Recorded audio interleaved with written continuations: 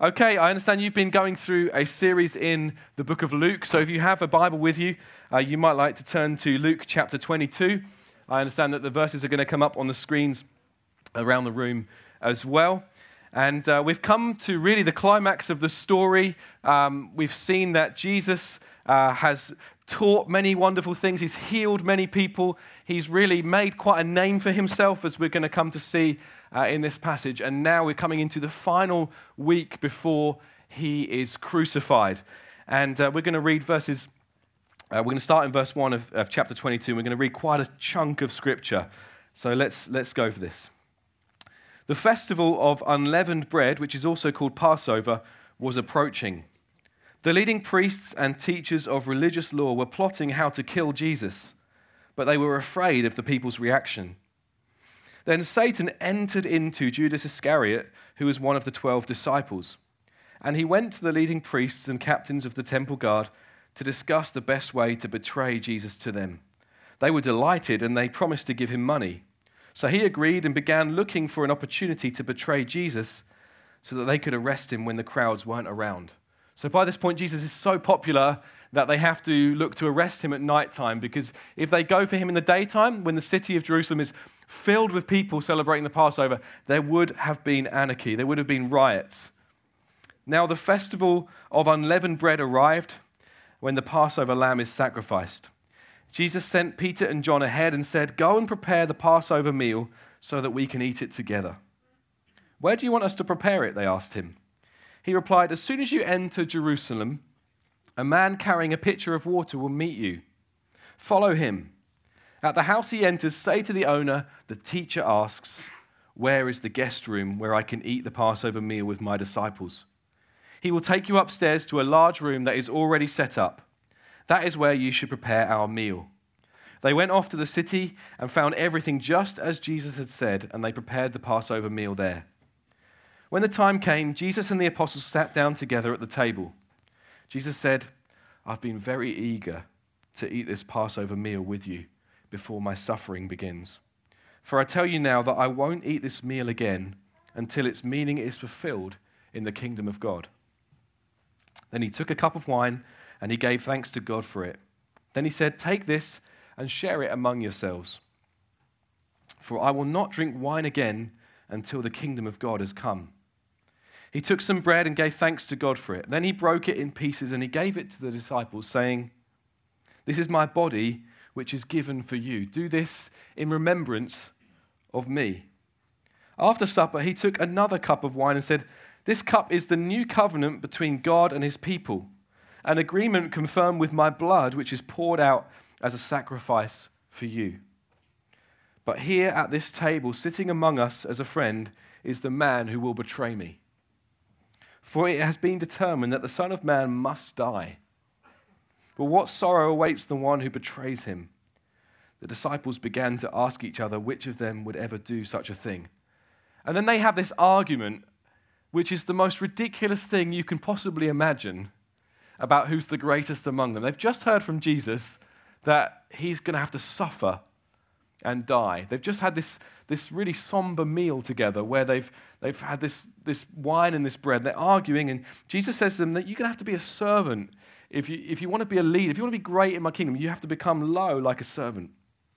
And then he finishes this particular discourse with this: "You have stayed with me in my time of trial.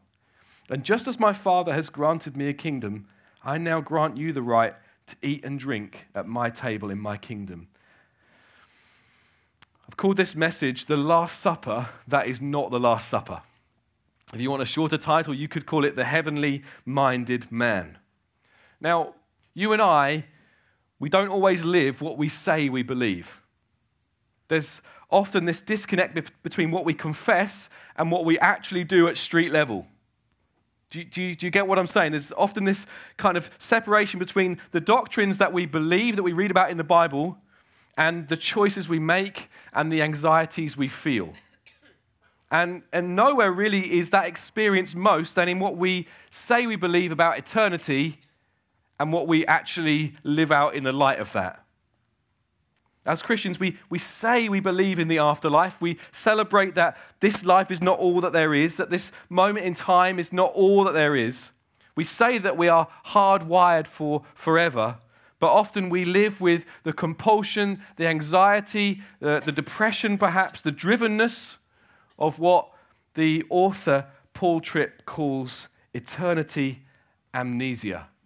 We kind of forget. If we're quizzed on it, if someone asks us, do you believe in the afterlife? Do you believe that there's something beyond the grave? We say, yes, absolutely I do. I'm a Christian, that's what I'm to believe.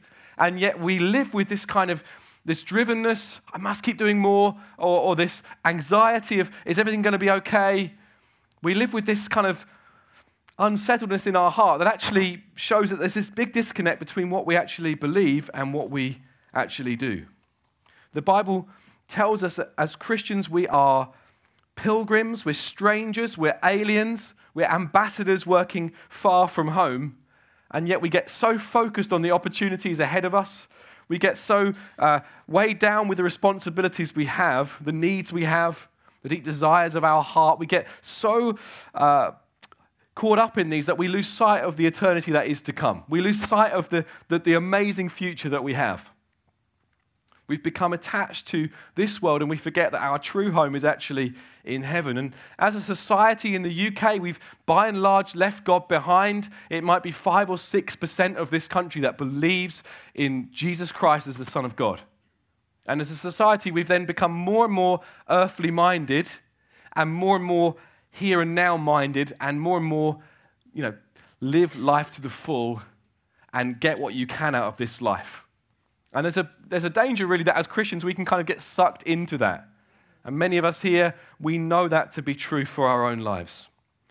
And we have these things called bucket lists, the things that we should do, the things that we must do before we kick the bucket.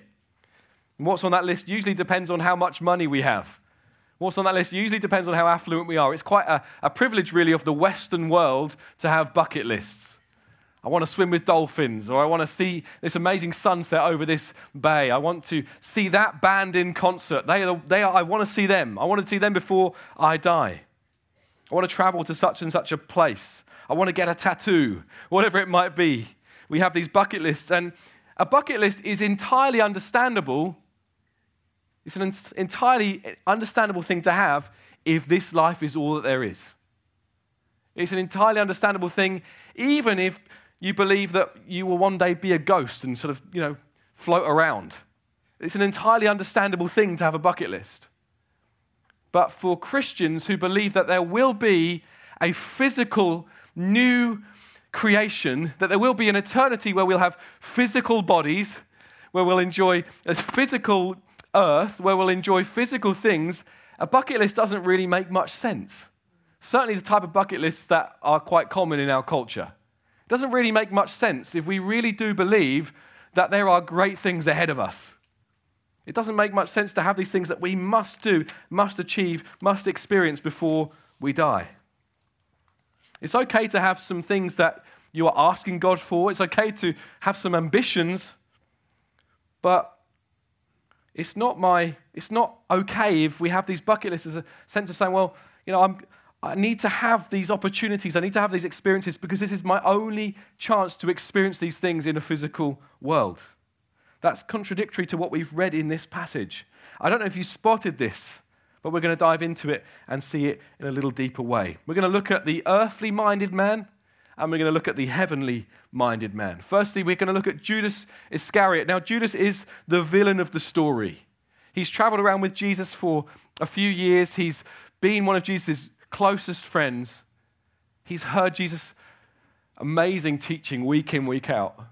And he sells his friend. He betrays his friend for 30 coins, which is equivalent of about £1,000. He's the disciple that no one names their kids after. Now, in this room, there's probably a bunch of Matthews and Johns and Simons and Peters. There's no Judases in this room. I can guarantee it. I've never met a Judas. You probably never have, and you probably never will. No one's going to name their kid after this guy. And yet there were 2 Judases amongst Jesus' disciples. Wouldn't you hate to be the other one? Every time you traveled around to different places, say, are you the guy that betrayed you? No, I'm not that one. And it's unsurprising that he ends up being called Thaddeus in other places. I would change my name if I were him. So I kind of distance myself from the other Judas. Now, Judas he's the bad guy. He's the villain of the story. We read that Satan entered Judas. Now, I don't know what that means. I don't think you know what that means. But what we can safely say is that this wasn't something that just happened to Judas. He was acting of his own volition. He was already compromising in a big way. He didn't just suddenly get overcome by evil as this evening approached. He had opened a door to the influence of Satan in his life long before this moment. So he was the treasurer of the group. So when the disciples got money, it went to Judas. He looked after it. When they needed money for food, he gave them the money. And we read in John chapter 12 that Jesus, he goes to eat at his friend's house. There's these siblings, Martha, Mary, and Lazarus. They live together. And Jesus goes for dinner at their house. And whilst he's there, Mary cracks open this really, really expensive perfume. Literally, there was no kind of spray function on this. She had to break it open and she washed Jesus' feet. Now, I don't know about you, but whenever I go to Superdrug or Boots, if I happen to be there to pick up some things, I will always go to if I've got time, I'll go to the aftershave section. I'll find the most expensive aftershave I can, and I'll try it on as a little tester. I can smell rich for the day. I don't know if you ever do that. Anyone else do that? Just me? Just me as a cheapskate? You do it as well. Well done, with a perfume, yes. Now, this perfume that Mary breaks over Jesus' feet is worth a whole year's wages. So if we take an average salary in the UK, that perfume is worth £25,000. And Judas, when he sees this, he is fuming. He is absolutely mad. And he says, that perfume could have been sold and the money could have been given to the poor. Which sounds a very, very good thing to say, doesn't it? And yet, Judas is just covering up for the fact that he's actually stealing from the group. We see that Judas was pocketing money for himself. So really, when he says that could have been sold for the poor, he's thinking, well, maybe I could have some of that money for myself. It will go to the poor. Yeah, the majority will go to the poor, but I'll keep a bit for myself. Judas's scheme of values was so deeply different from Mary's that just a little while after that moment, he would do the opposite of sacrificing lavishly for Jesus, and he would sell Jesus for £1,000. He wasn't in it for the poor at all. He was in it for himself. He didn't have his mind on the eternal reward. He was set on what he could take from this life. His mind was set on the things of earth, and he was motivated by greed. He had all that he needed. Jesus and his disciples weren't wealthy, but they had clothes on their backs, they had shoes on their feet, they had food for their stomachs. And Judas is able to describe other people as the poor. So they weren't poor. They weren't struggling for money. And so Judas, he's greedy for more. He wanted to take some extra stuff for himself. We don't know what he was stealing it for, but what he had wasn't enough for him. And Jesus is teaching about don't store up for yourself treasures on earth where moth and rust destroy, where thieves can break in and steal. Instead, store up treasure for yourself in heaven. Store up treasure for yourself in heaven. That teaching, Judas had sat next to Jesus and had heard that. And yet it hadn't gone into his heart. Maybe at one time he had been convicted by it. Maybe at one time he thought, you know what, I need to stop. This behavior needs to stop. But I'm not going to tell anyone, I'm just going to stop. But actually, by bringing it into the light, he could have got free. He could have got free from this love of money that meant he was siphoning off money for himself. He had sat and listened to Jesus say, seek first the kingdom of God and his righteousness, and everything else will be given to you. Judas heard that and thought to himself, well, maybe that is true. Maybe God will provide for all I need. And yet, whatever happened from hearing that to moments later or days later when he thought, maybe God won't provide. Maybe he won't give me all that I need. Maybe he had plans for this money. Maybe he was just an impulsive spender. Maybe he just wanted to have a few big nights out. We don't know what he was doing with this £1,000. that he sold Jesus for. But listen, when we forget eternity, when we think that this is all that there is, this is what happens to us. We go seeking after more. We become greedy for more. And we think somehow more is going to satisfy. We think somehow, if only I have that, then I will be happy. If only I had that little bit more. And we think that things of this earth will really do what only God can do. We seek satisfaction where it cannot be found. And living as an eternity amnesiac just doesn't work. It leaves you hoping that now will be the paradise that it will never be. Maybe you think that about your life. If I have a bigger house, then I really will have paradise on earth. If I have a better car that doesn't rattle when I drive, then it really will be paradise for me. I really will finally have rest and satisfaction for my heart. If only I have that relationship. If only I have that respect from that person. If only they would like me. When we lose sight of eternity and the great reward, the great joy that is before us, then we will go after more and more, and it will not satisfy. It's so important to fix our eyes on the fact that what God has promised will surely come about. And we need reminding that there is more. There's more beyond this life. And when you live like there's more to come, you live in a radically different way. So we've looked at the earthly minded man. We're now going to look at the heavenly minded man, Jesus Christ. The man motivated by eternity. The man who lived for the eternal reward. Who lived for the joy that was set before him. This is evident in this passage today because Jesus mentions the kingdom of God 4 times in this passage. I don't know if you spotted it, but it's one of the most reoccurring words in this whole passage about the meal. The meal that's vitally important. But Jesus mentions the kingdom 4 times in this passage. What's the context? It's the future feast. It's food and drink with his friends in eternity. This is not the Last Supper. We see in verse 15, Jesus says, I've been very eager to eat this meal with you before my suffering begins. I tell you that I won't eat this meal again until it's fulfilled in the kingdom of God. He says in verse 18, for I will not drink wine again until the kingdom of God has come. And then as we saw at the very end of this discourse, he says, and just as my Father has granted me a kingdom, I now grant you the right to eat and drink with me in my kingdom. His mind is on something that is way in the future. His mind is on something that is of eternal value. He's considering a great feast in the future. It's clear to him that this supper is not the Last Supper. This physical world is not all that there is. There will be a new physical creation saved for those who trust in Jesus. There will be. And it will be full of real things. We won't be floating around. If your image of heaven is that there would just be like chubby babies with wings floating around, you're not being informed by the Bible. I'm really sorry to disappoint you. You are looking forward to those wings. We will be sitting with Jesus, feasting with him on a physical earth. And Jesus has his mind on this. Now, he isn't omniscient when present on earth. He didn't know all things. In becoming human, in taking on flesh, he laid aside some of the rights and privileges of being God. And so there's some things he has to ask about. There's some things he doesn't know. He had to learn some things, and he had to dig into the scriptures.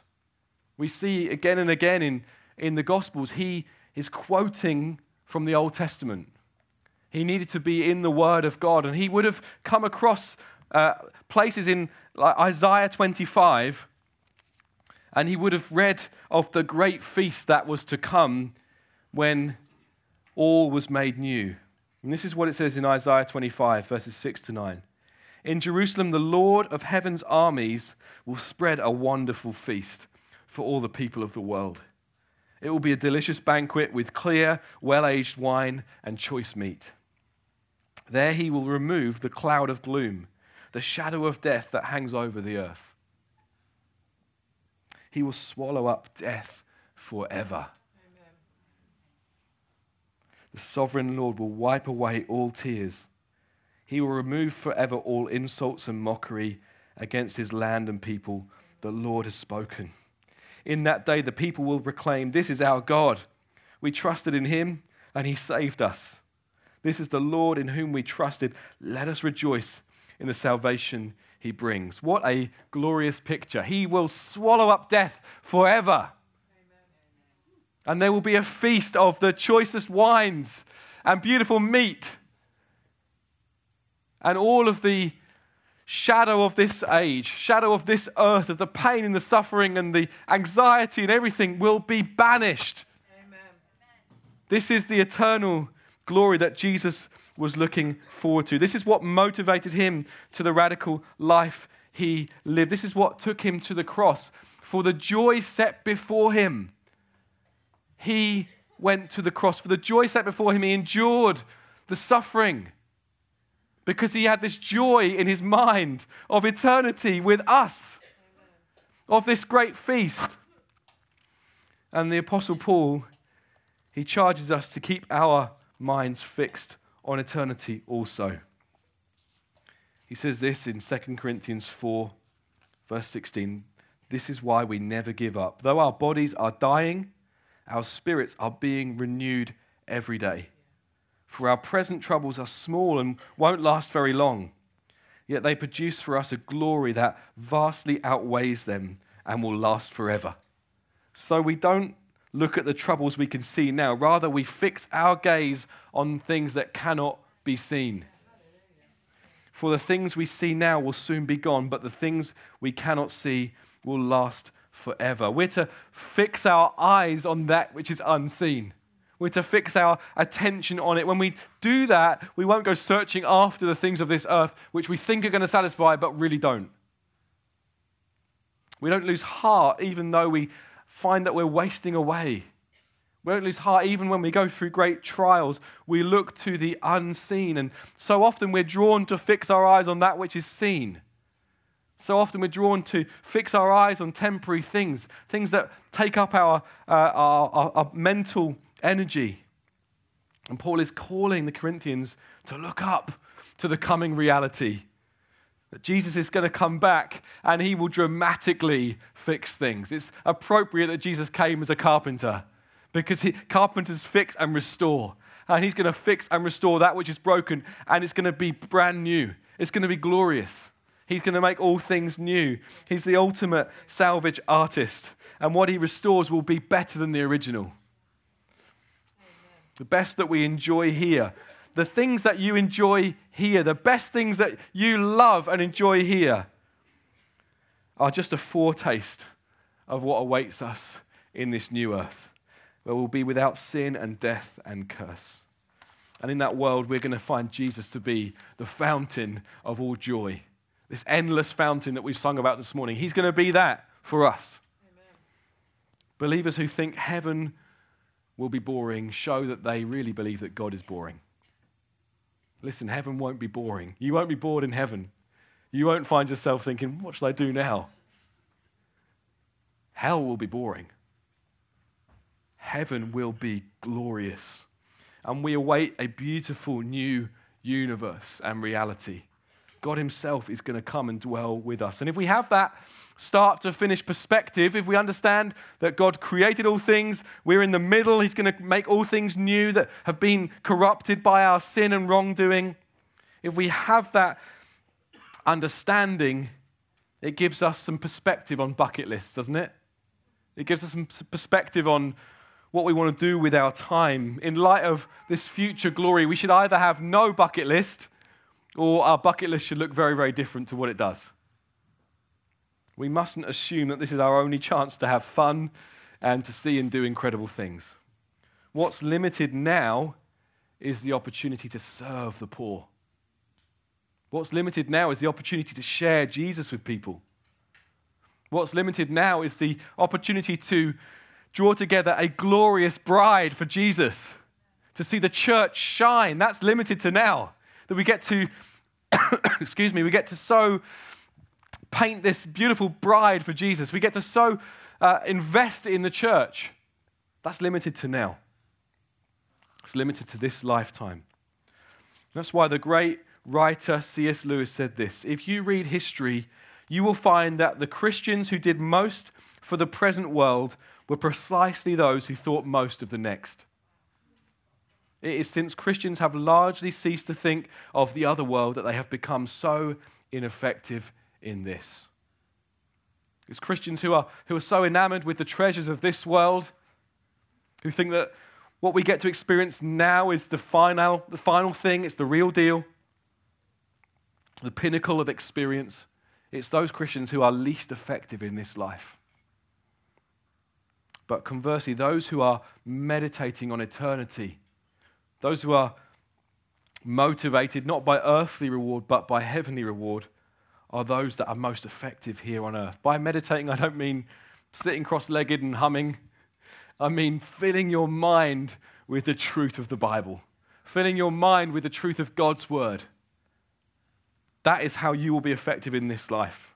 Allowing this to change our whole experience, our whole existence, as we see that we really are pilgrims, that we really are ambassadors working from home, far from home. We really are strangers in this world, exiles. When you see those words in the Bible, when you see those words, allow those words to kind of be a trail by which you come back to remembering, I don't belong here. My home is in heaven. When you see those things, follow the trail. So I wonder, how much do you dream of eternity? How much do you allow your mind just to kind of think, what's it going to be like? How often do you dwell upon it? How much do you think about this great banquet that's awaiting us? Revelation 19 gives us just another angle of this very same feast. That's what it says in verse 6. Then I heard again what sounded like the shout of a vast crowd, or the roar of mighty ocean waves, or the crash of loud thunder. We know that this is the sound of a vast number of people, so loud that it sounds like the ocean waves are crashing. Just imagine this big feast for a moment. It's so loud.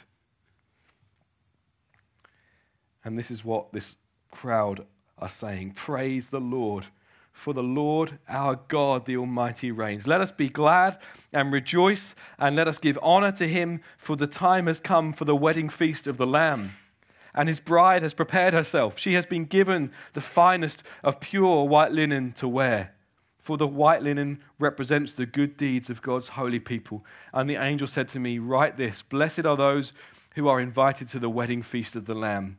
And he added, these are the true words that come from God. It's a wedding feast. It's not just any feast, it's a wedding feast.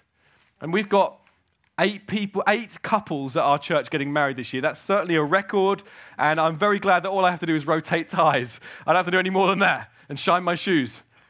And as we prepare these people, we're trying to hammer home to them that this is more than about a day. It's more than about just one day.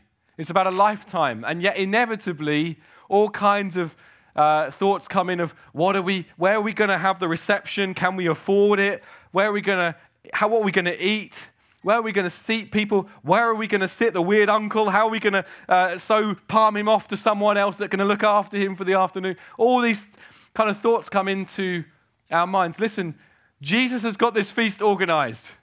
He's got this one sorted. He is picking the best food. He knows the very best things to bring in. He's picking the best wines. Now, I'm not a wine connoisseur. If I'm having an alcoholic drink, I'll have a cool lager. That's my bag. Now, if I have to buy wine when we're hosting people in our home, I will look for the wine that has been reduced the most. So if it was $12.99 and now it's $4.99, I think that must be a good wine. Do you do that as well? Anyone know nothing about wine like me? Well, that's what I do. Now, Jesus, he's a wine connoisseur to be all wine connoisseurs because he has made the grapes. He knows exactly what each grape does, and he's got the best wine in for this feast. He's been working on the very best meal, not the knockdown price. And he's working out the seating arrangements, and I think he has a few surprises up his sleeves for us. Maybe you've come to faith in Peterborough. Maybe this is where you came to know Jesus. I wonder if he might sit you next to the very first person who brought the gospel to Peterborough hundreds of years ago. Maybe you're from another nation. Maybe you're from Nigeria or the Philippines. Maybe you're from India. Maybe you'll be sat next to the first people who sacrificed it all to take the gospel to your nation, who went through great trial in order to bring the good news of Jesus to people. Maybe you'll be sat next to them. Maybe Jesus will give you a special treat. Maybe you'll be sat next to people that you served in the kids' work for a dozen or more years. And they may say to you, hey, you every month would come to my group, and even though you were tired, and even though you had a hectic weekend, you came and you served. And even though you never thought it was going in, and even though you never knew what happened to me, I gave my life to Jesus. And it was all because of what you sowed into me. Maybe you'll be sat next to that person. Maybe you'll be sat next to someone who you supported on your Life Money course. And they said to you at that meal, hey, in my hour of need, when I couldn't see a way forward, you gave me just what I needed. And it was a sacrifice for you, week in, week out, turning up, giving of your energy and time. And yet, listen, I'm here because of you. Maybe Jesus will treat you like that. And I can guarantee there's one thing you will not say on that day.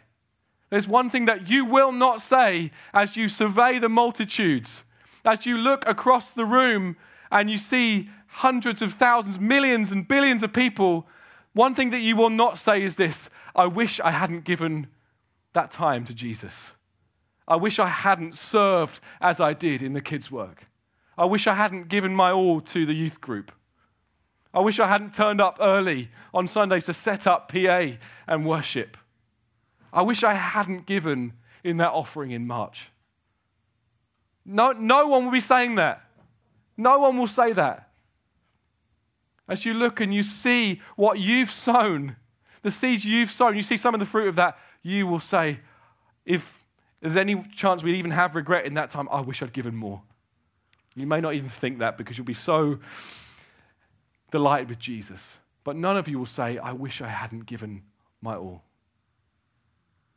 Listen, Life Church, as you give this week, as you give next week, in the weeks to come, you're giving into something that will have eternal consequences. And as Valter has already said, even when you have a lovely building that's right for your needs, there will be more giving. Financially, there'll be giving of time and energy. And nothing that you do for the Lord is ever in vain. And you will be glad and you will rejoice that you've given sacrificially. You will be glad. And He will provide for your every need. Fix your eyes on heaven. Fix your eyes on the joy that's coming. Fix your eyes on Jesus. And when we have communion, as we're going to have in just a moment, yes, it's right that we look back. Yes, it's right that we reflect on the cross. Yes, it's right that we remember the cost.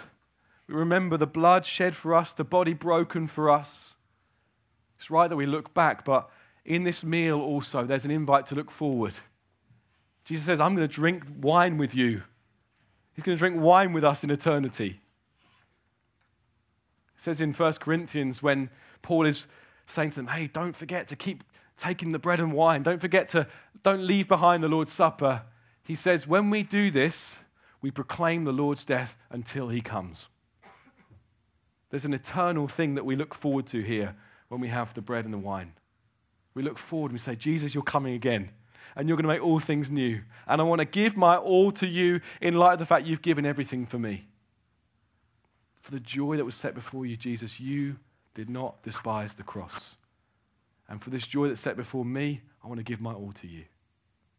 Should we stand together? I'd love to pray, and then maybe Hannah or Valter, whoever needs to lead us through this time. I want to just lead us in prayer as we come into land. Should we just maybe, if you feel comfortable to do this, just lift out your hands, just a sign of surrender to Jesus. Heavenly Father, we today want to say we want to be heavenly minded people.